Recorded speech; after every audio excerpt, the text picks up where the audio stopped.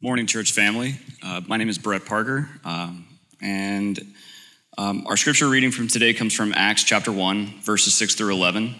So if you'll turn with me there. This word comes to us inspired by the Holy Spirit, as if Jesus himself were speaking to us. So let's read together from the word of the Lord.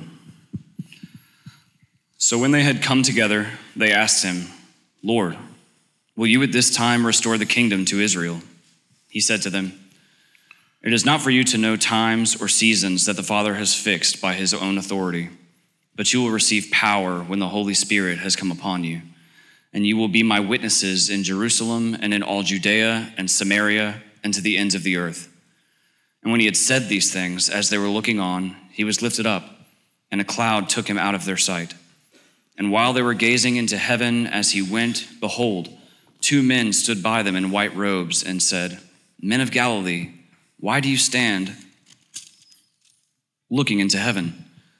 This Jesus who is taken up from you into heaven will come in the same way as you saw him go into heaven." This is the word of the Lord. Thanks be to God. Well, we are continuing in the series that we have been in. And when I say continuing, we're concluding the series that we've been in, really looking at who we are as a church, our covenant wheel, these values that we hold to. And I really believe this is very important to who we are. And I really want you to understand this. We spent 9 weeks on it, so I hope you sort of understand it. But I really want you to understand this. At the very center of this wheel is what we call our convictions. We believe that we are a people, the members of this church, the people that are part of this church, we believe that we are people that have been called out by the gospel. The good news of Jesus, that he came to earth. He lived a life that we should have lived but couldn't. He died a death that we should have died in our place. He overcame death. He has defeated sin. He's defeated the grave. We have the hope of life in him. That this good news of what Jesus has done on our behalf, that only he could do, has called us out. It's called us to recognize, as we're going to talk about today, a whole new kind of authority, a whole new kind of order, a whole new kind of way for our life. And this gospel has not just called us out from the world, it's called us together to be a kingdom people, to be a kingdom family as followers of Jesus, to be his people, to love one another, to stir one another along, to worship together as we just did here. To serve his purposes together. And that gets us to the third point. The third point is mission. Mission, we've been called to go on behalf of Christ, to go in his name, to make his kingdom known, to advance his kingdom to all the nations. And so these are things they're very central to who we are. These are things that we confess, that we believe. And this is what's so important about the covenant wheel. The Christian life is not simply a set of belief statements, right? The Christian life really is embodied belief, okay? It's lived out belief. It's when that belief so penetrates your life that it changes who you are. It changes how you live. It changes how you behave. It changes the decisions that you make. And so really the outer ring that we've been spending so much time on is that it's these, if the gospel has called you out, then you'll worship the Lord. And you'll want to be drawn to other people. That's an embodiment of the faith. If the gospel has called you out, then you'll love the saints and you'll want to be in community with others. If the gospel has called you out, then you'll be generous with your money and with your energy and with your time. You'll serve one another.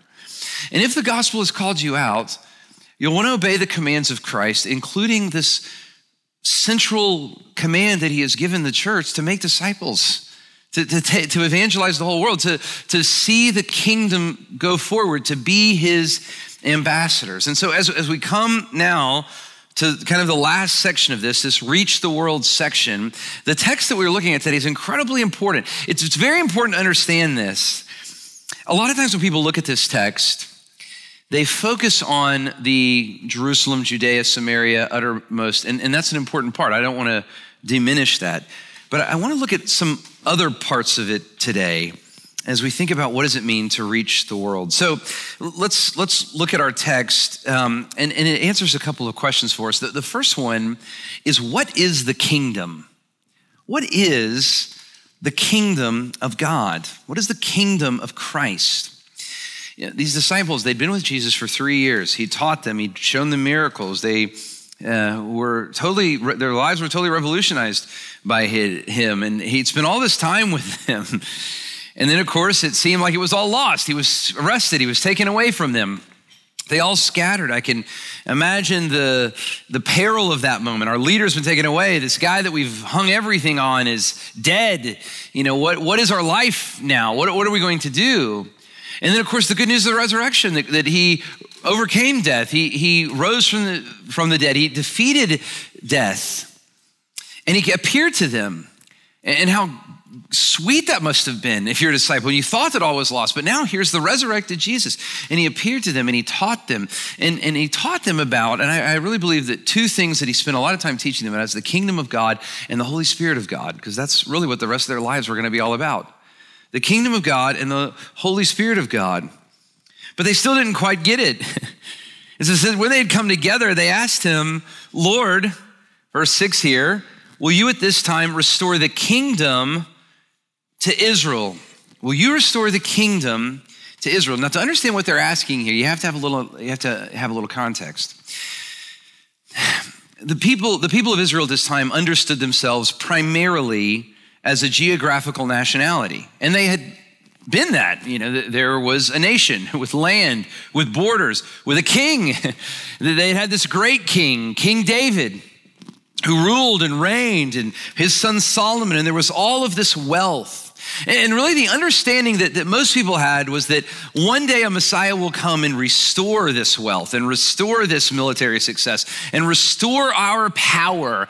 And then, and I think this is important to understand, it's not that the Old Testament is without any sort of missionary concern, but here's what the missionary concern is. Then all the nations will come to us. All the nations will be amazed by us. All the nations will come in and see the goodness of God and see the blessing of God. This is from Micah chapter 4. I mean, you can kind of see this. You see this in the Old Testament, but you see it very explicitly here. It shall come to pass in the latter days that the mountain of the house of the Lord shall be established at the highest of the mountains, and it shall be lifted up above the hills, and the people shall flow to it, and many nations shall come, right? So there was a national concern, if you will, but it was a come and see kind of concern. The nations will come and say, come, let us go to the mountain of the Lord, the mountain of Zion, the house of Jacob, that he may teach us his ways, and that we may walk in his paths. So you see here that the missionary impulse, I read this week, Johannes Blau, I thought this was well said. He said the missionary impulse in the Old Testament is a centripetal missionary impulse. Remember centripetal force? Remember learning about this in physics, right? Why does the earth not spin out into the universe somewhere? There's a centripetal force. The gravity of the sun is keeping the earth in orbit. So it's something in the middle that pulls everything in. It's a come and see. It's a centripetal missionary impulse. Zion will be exalted. And so this is what they're saying. Lord, at this time, are you going to restore the power to Israel? The Persians have had it. The Babylonians have had it. The Greeks have had it. Now the Romans have it. There's these other nations that have all this authority. When's it going to be our turn? When's it going to be our time? And so their primary understanding of the Messiah is that he would be a nationalistic military leader that would make Israel great again, that would restore their power, and everyone would come and see how great they were, and therefore they would see how great God is. Exalt Israel, and then God, you'll be known too. And it's very easy for us to adopt that same kind of mentality. When I was a kid, Danny Werfel was a quarterback for the Florida Gators. And a lot of you guys are too young to remember Danny Werfel, but he was kind of like the first Tim Tebow, okay? He was like a precursor to Tim Tebow, and he was like Tim Tebow because he was a great quarterback, played for Florida, and he was a very devout Christian. In fact, Danny Werfel is still, an amazing Christian man, walks faithfully with the Lord, leads in a very amazing ministry. He's a very godly man. But when, he was in college, I was, probably late elementary, middle school, and my prayer would be like, God, make me like Danny Werfel, I want to win the Heisman Trophy, right? I want to be a great football player, and then I'll do like him. Then I'll thank you at my post-game interviews, And if you make me great, then you'll be great, right? I think that's the impulse here. And we can do the same thing. We can do the same thing nationalistically today. When I was, I pastored First Baptist Covington. They hired me when I was 26, which was very foolish of them. But I went and pastored this church, First Baptist Covington. And First Baptist was this very historic church. It was the town of Covington. It's kind of this Mayberry town. There was a lot of patriotism there. Had this very Americana feeling about it. And we would have military personnel come. They'd been serving in Afghanistan or Iraq. And when they came back into the congregation would just erupt in applause. So great for them, which is appropriate. Again, we were very grateful for our military. But then we'd have missionaries come. And they had been putting themselves in harm's way and serving in very dangerous places. And for them, the congregation would kind of give a, nice to have you. And, one day in one of the services, I said, guys, look, whenever we have a military personnel come, you applaud, you erupt in applause, but here we have these missionaries that are putting themselves in harm's way for a much greater kingdom, for the Lord and for his kingdom. We should treat them at least with as much, vigor and love and support that we're doing with the military personnel. And one of the, guys in the congregation after the service, he said, look, Jason, I understand what you're saying. I believe in missions.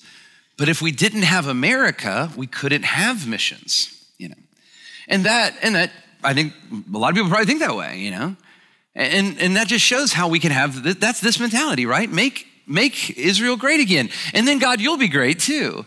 Make us great, and then we'll thank you in the post-game interview, Lord. When are you going to restore the kingdom? When are you going to make Israel great? When are you going to bring the sword?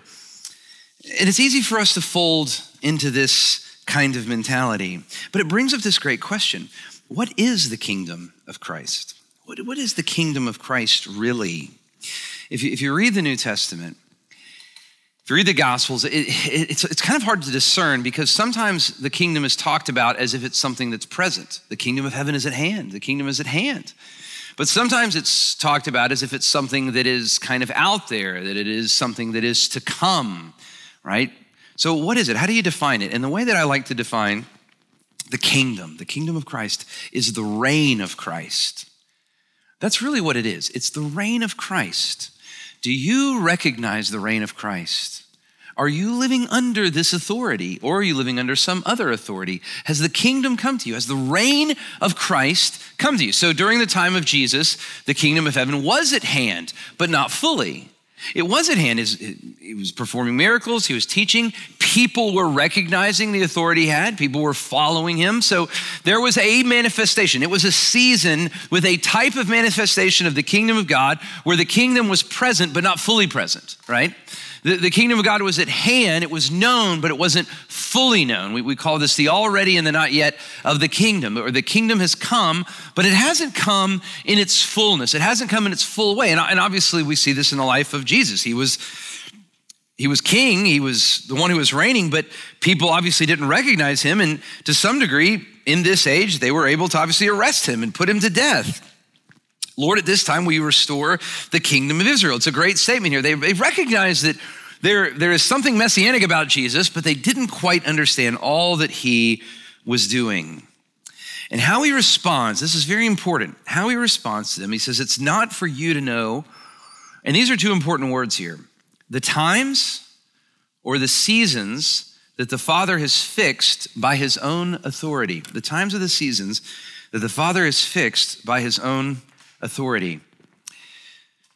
There will come a day, and I want you to hear this, and maybe you're not a believer. And this is something that we as Christians believe, and I believe with all my heart. But there will come a day when the authority and the reign of Jesus will not be a mystery.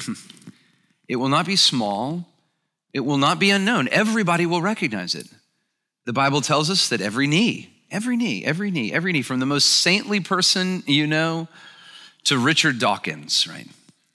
Every knee will bow and every tongue will confess that Jesus is Lord.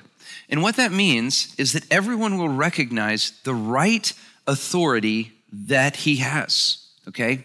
And really what it means to be a Christian now is to recognize that authority in an age where not everyone has recognized that authority, in a season or a time where not everyone has recognized that authority. You live in a time where people think that the government or the media or money has more authority than Jesus. I mean, in fact, those things can creep into you all the time. Really, the Christian life is in this age of many authorities, it's recognizing the one true authority that belongs to the Lord and living under his lordship, living by his lordship, living in the way right now in this age where people are confused on what authority is, living today in the same way that you will in the age when no one is confused on the authority that Jesus has, right? But he says, it's not for you to know the times of the seasons. That is a time that's coming. That's a season that's coming. Obviously, at the end of the passage, the angels tell the disciples about the return of Christ. That season is forthcoming. It's not for you to know the times or the seasons. And then, of course, he gives them an instruction. And what he's about to tell them is how this kingdom is going to be known and how this kingdom is going to be forward. And it's not going to be known through some sort of nationalistic power. It's not going to be known by Israel becoming this great kingdom. It's going to be known through them, through the disciples of Christ going forward in the power of the Spirit of God. So that brings us to the second point. How does the kingdom go forward? How does the kingdom go forward? What is the kingdom? It's the reign of Christ. How does it go forward? And if you think what I've said so far is explosive, just wait, this gets even more explosive. This is really one of the most explosive texts in the whole Bible, but I don't think we really understand it.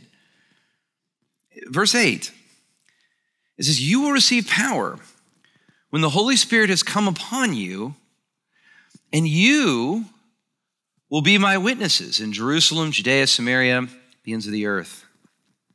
And we're going to spend this week talking about Jerusalem and Judea and Samaria, the ends of the earth. That's a very important conversation.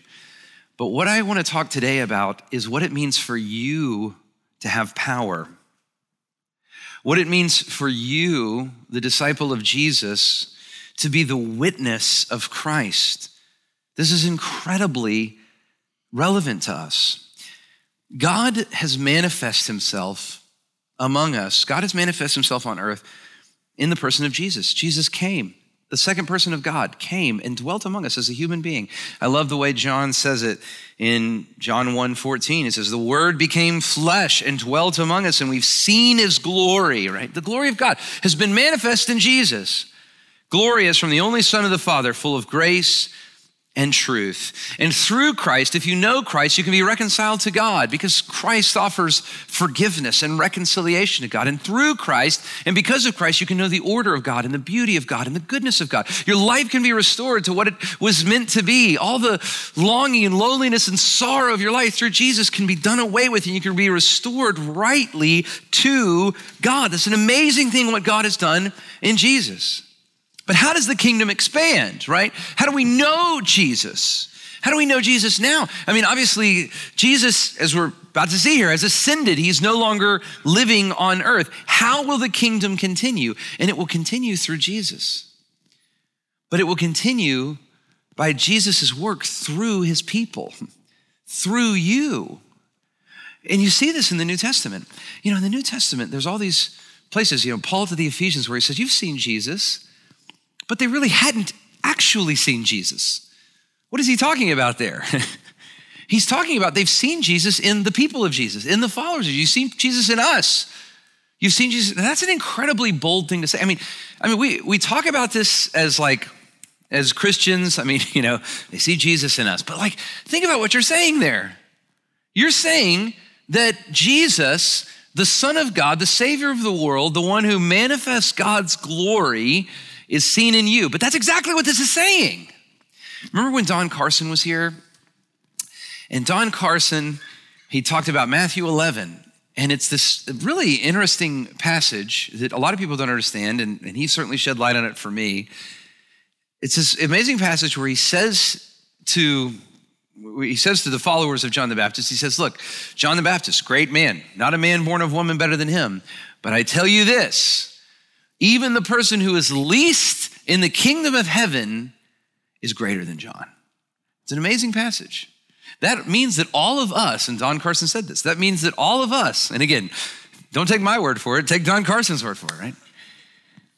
But Don Carson said that even who's least in the kingdom of heaven, the least articulate, the least intellectual, the most disobedient, the person with the greatest list of sin, the least in the kingdom of heaven, if you're in the kingdom of heaven, is greater than John the Baptist. And of course, Don Carson, and I think he explained rightly, why is that? It's because we can point to Jesus, and we can point to Jesus, as we're going to see here, on behalf of Jesus with greater clarity and urgency than even John the Baptist. Something that's even more explosive, Jesus said in John 14. This is one of those verses that I always think about and struggle to believe. I do believe it, but it's unbelievable. Jesus says, truly I say, whoever believes in me will do the works that I do, and greater works than these will he do, because I am going to the Father. So you're getting the picture here. How's the kingdom going to go forward? How's the name of Jesus going to, how's this reconciling work going to go forward? It's going to go forward, and you got to get this through you. Johannes Blau, I just talked about it. Before Jesus, centripetal missionary consciousness, right? There was something at the middle that was drawing them in. But then he said, and I liked these words, after Jesus, centrifugal missionary conference. You ever ride a centrifuge? You know what I'm talking about? We had one in Huntsville. Very proud of that. It's one of our great rides at the Space and Rocket Center. But anyway, a centrifuge, there's a force within that pushes out. Before Jesus, it was a come and see. It was a come and see kingdom. Come and see the glories of God. Come to Mount Zion and hear. After Jesus, it's a go and tell. Jesus, as it were, is sending his authority. He's sending his power out into the whole world. And of course, this is exactly what we see with the disciples. They begin to go and tell in this incredibly powerful way. The question then becomes how? How does the coin drop? How does it drop for you and for me? How do you go out in the authority? I think we know we're supposed to do this, right? We know we're supposed to do this, but we say, well, you look at like a Barrett Fisher and you say, well, Barrett Fisher, he can go be a missionary. He's brilliant. He's articulate. He's much more godly than I am. That's the kind of guy that God wants to use, not me. But that's not what the text says. It says, no, Jesus is saying, no, you. I'm sending my power. You're going to do greater things than even I did in the power of Jesus' name. And there's two things that you have to understand to get this. And they're in this text. The first is the ascension. So let's go back up here. I want to look at verse 9. The first is the ascension. He says, he said these things, they were looking on, he was lifted up, and a cloud took him out of their sight. And while they were gazing into heaven, he went. Behold, two men stood by them in white robes and said, Men of Galilee, why do you stand looking into heaven? This Jesus was taken from you into heaven, and he will come the same way as he went into heaven. Now, there's something going on in the text here it's a little tricky to understand. And so in olden days, people would use the word heaven to kind of refer to sky, right? The heavens as the sky. But then, of course, they would also use the word heaven to refer to heaven, okay? Where God is, heaven, the place where God dwells. And so what's happening with the ascension, and this is why I think a lot of Christians don't think a lot about the ascension, and we probably should think about it more, is because we just see it as Jesus going into the heavens. Jesus is going into the sky, and he is, but he's going into the heavens to go to heaven. He's going into the sky to go to the place where God is, to sit at the right hand of God. This is his, and the word that we use here for this is particular. It's his ascension. He is ascending to something. And of course, we see this language, this Acts chapter 2. So Peter now is preaching, okay? So Peter was there, he saw this, and now he's preaching us about it. So we get a little more context than we have there in Acts 1. He says, this Jesus God raised up, and we are the witnesses. So he's talking about this scene. He's like, back in Acts 1, we saw this happen. And he says, being therefore exalted at the right hand of God. So he's talking about his ascension into the heavens, into the sky, but he's really talking about his ascension to the throne of God. He says the same thing in Peter, 1 Peter chapter 3.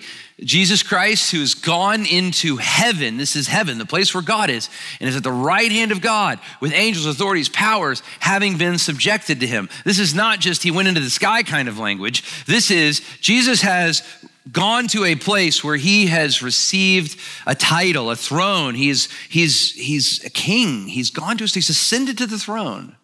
You know, May 6th, very important day for you Anglophiles out there. Charles III, right? I see some nods. Some of y'all non-Anglophiles, true New Worlders, don't even care. But you old worlders out there, May 6th, big day. Charles III, he's going to ascend to the throne in England. He's going to go to Westminster Abbey and he's going to be crowned the king, Charles III. Now you could go to Westminster Abbey and you could put a crown on your head. And you could probably go to Buckingham Palace and walk up the little stairs there and sit on the throne. I don't know if they'd let you do that, but you could, in theory, do that. But that wouldn't be an ascension. You'd have to walk up those stairs, but you wouldn't really ascend to you wouldn't be the King of England. What this is saying here, what the ascension says to us, is that Jesus has completed his work and now he has ascended. And he sits at the right hand of the Father. And he has a kind of authority and a kind of kingdom now that is so much greater than anything that these disciples had in mind. I mean, he is the king of the entire universe. He's the king of the whole world. He has authority. All authority is his, as he says in Matthew. All authority has been given to him. They come and say, will you at this time restore Israel, right? Are you gonna be our national king? Are you gonna be like David? And he says to them, oh no, guys. Oh no, you don't get it. I'm not just the king of Israel. I am the king. I am the true king. I have all authority. All authority has been given to me. Don't you see? He came to earth. He lived the life that you should have lived. He died the death that you should have died. He rose from the grave. He defeated death, and now he's ascended to heaven. And all authority is his. And from that place of authority, with that authority, backed by that authority, he says to you, now you are my witnesses. You go out in my name with my authority into all the earth. Take this kingdom forward. Now that'll change you if you really believe that. You know why the President of the United States has so much authority? Right? It's because the office, President of the United States, is backed by the whole United States. And all of our military might, and all of our wealth, and all of our power.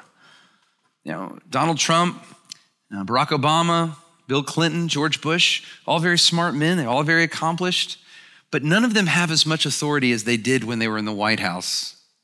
And some of them might even be smarter, they might even be better men than they were when they were in the White House, but none of them have as much authority as they had when they were in the United States. Why?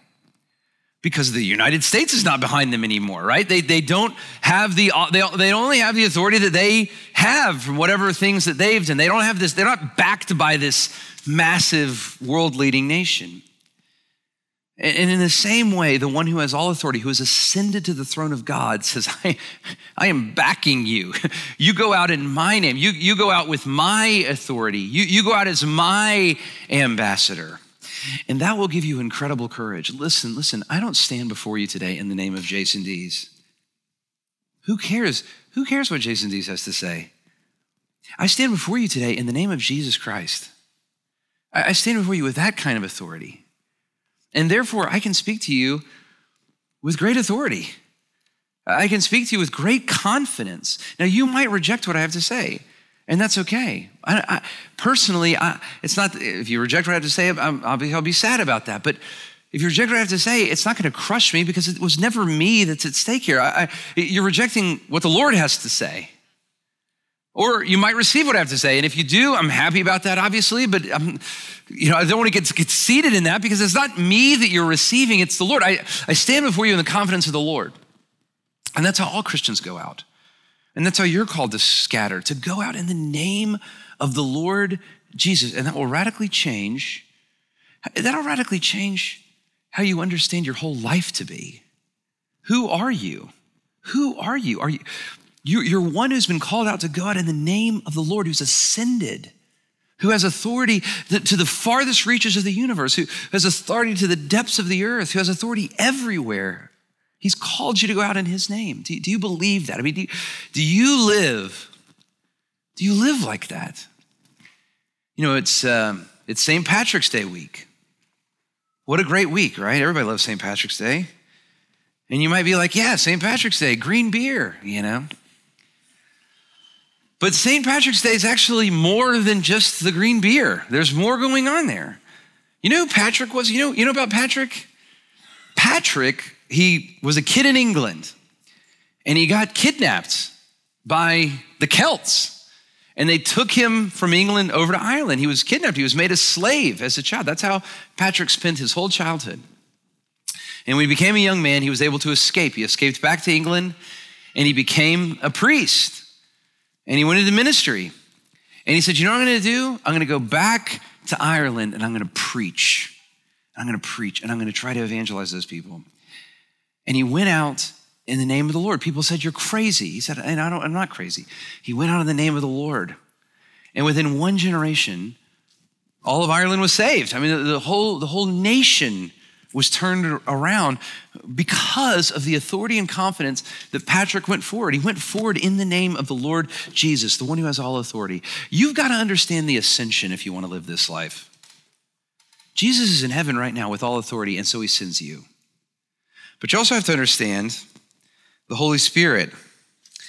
And again, I don't have a ton of time to talk about the Holy Spirit here. I wish I had more, but he says, you'll receive power when the Holy Spirit comes upon you.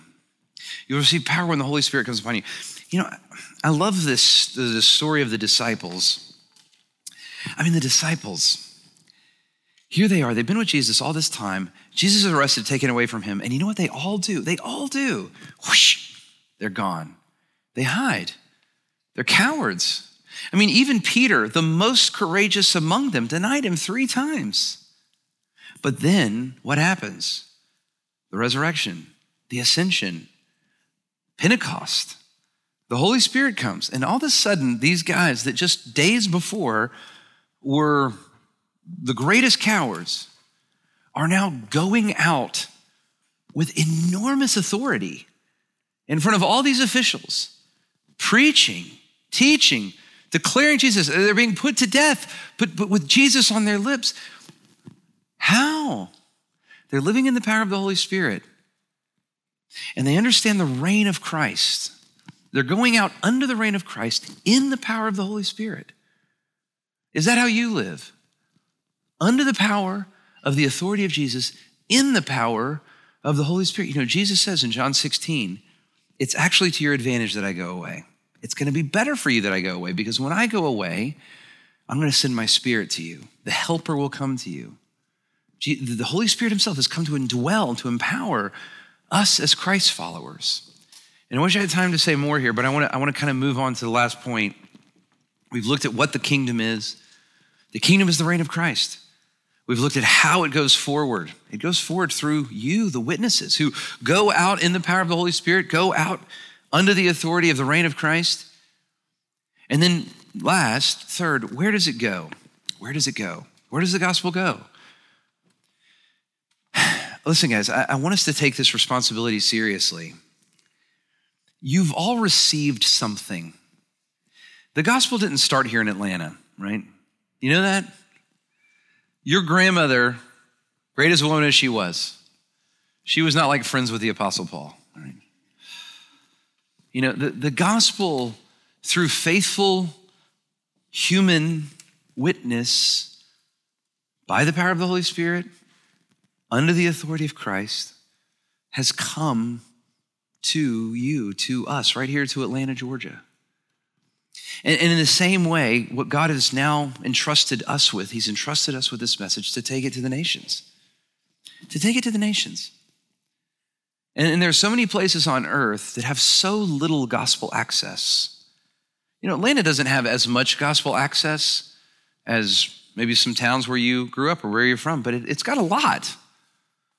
But there are some cities in the world where to hear this message would be so strange, so obscure. There are some places where you couldn't even say these things, these life-giving things, the message of this kingdom, you couldn't even say these things in a language that people understand. You know, one of the things that we're working on with our missions partners is Bible translations.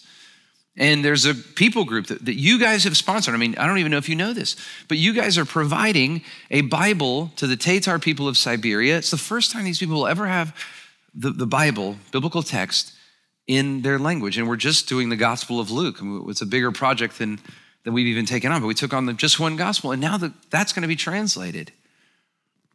But Jesus has said, no, listen, this kingdom that has changed your life, that's so precious to you, that's so powerful to you, I wanted to go to the ends of the earth. I want to go to the ends of the earth. You're going to be my witnesses. I want you to feel the weight of that. That's really why we're doing this week. You know, a lot of people think, well, it's missions week, you know? It's missions week. So it's like it's Shark Week next week, I think. It's missions week this week, but then the Masters is coming up, right? Or whatever. It's a hobby. It's something nice we do. Oh yeah. Japan. It's nice. I want y'all to feel this burden. No. You will be my witnesses, Jesus says. We don't have missions week because it's a little like fun hobby. We have missions week because we want to be obedient to the command of our Lord. You're going to watch a video here in a little bit, and Sarah Stallings says something. I realize this is my purpose in life. Jesus has sent you, has left us here to be his witnesses. If not, then he would have just taken us home to be with him. Nobody's left you here for a potency of life and a clarity of gospel that comes from your mouth to take the good news of salvation to the whole world. Are you taking this call? Has this changed you at all? Has it impacted you at all? And so there's 3 asks, and I want to kind of reverse them. A lot of times we say, pray, give, go, but I want to reverse them, and there's an intentionality about that. So first, go. We need to move into, in the life of our church, a sending place, a sending time. And I want to go and say, I want you to open your hands and heart this week and say, Lord, could you be sending me? Maybe you could be sending me to plant another church in our city that doesn't have as much gospel access. Maybe you could be sending me to another city in North America. Maybe you could be sending me to a global city where there's very little gospel access. Is that what my life is for, Lord? Is that what you want to do in my life? Jesus, who reigns on the throne, the Lord of my life. It's not money. It's not my job. No, there's one who's actually reigning, and it's Jesus. The thing that's reigning in my life is not, the American dream. It's not this happy life with a picket fence. It's Jesus. And so whatever he says, I'm gonna do that. He is on the throne, not me. He is ascended, not me. So would you go? Would you pray about going? And then 2, giving. Now I put this as number 2 because this is very important. I don't want us to treat giving like, I want to say, what these people are called to go, when God starts sending people from our body, when these partners that we have connected with and we've committed to, they are going to be supported. And we are going to give to them. Every need that they have, we are going to be behind them. We're going to be sacrificial in that. And then, of course, the last one is pray. Now, you think, okay, well, I'll pray because I sure don't want to go. And I kind of don't want to give. But be careful. Be careful if you sign up for pray. Pray is the most dangerous one. Pray is the most dangerous one. Because pray, you're saying, I'm going to commune with God, who loves the nations and who loves his own glory. And as I commune with him, as I seek him out for the sake of the nations, I'll just tell you, it'll change you. I really believe that the reason that I'm standing here right now, in 2015, at a similar missions conference, I committed to pray for the Kurds of northern Iraq, and I committed to pray for church planters in North America. And that week in, week out, just praying to the Lord that his name and glory would go further changed my heart and perspective on what I was supposed to do in my life. So be careful if you sign up for pray. Don't do it because it's the easy one. It's the hard one, really. It's the most intense one in some ways. Do you believe that Jesus is on the throne? Have you seen his glory in his righteous life? That God has sent a Savior to live out righteousness. Have you seen his glory in his death? That he died for you. That our record of sin, all of our sin, all of everything that stands between us and God has been done away with, has been canceled, has been put to death on the cross of Jesus Christ. Have you seen his glory in his death?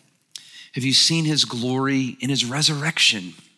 That he's conquered sin, that he's conquered death, that he has overcome all these things. In him, there's really is hope of life, eternal life.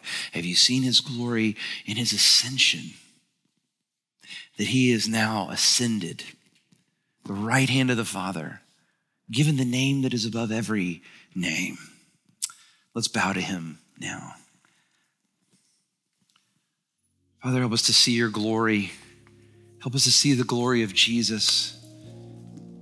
Help us to not be people that are deceived by lesser kings, by lesser glories, by lesser idols. Set our hearts right now, Lord.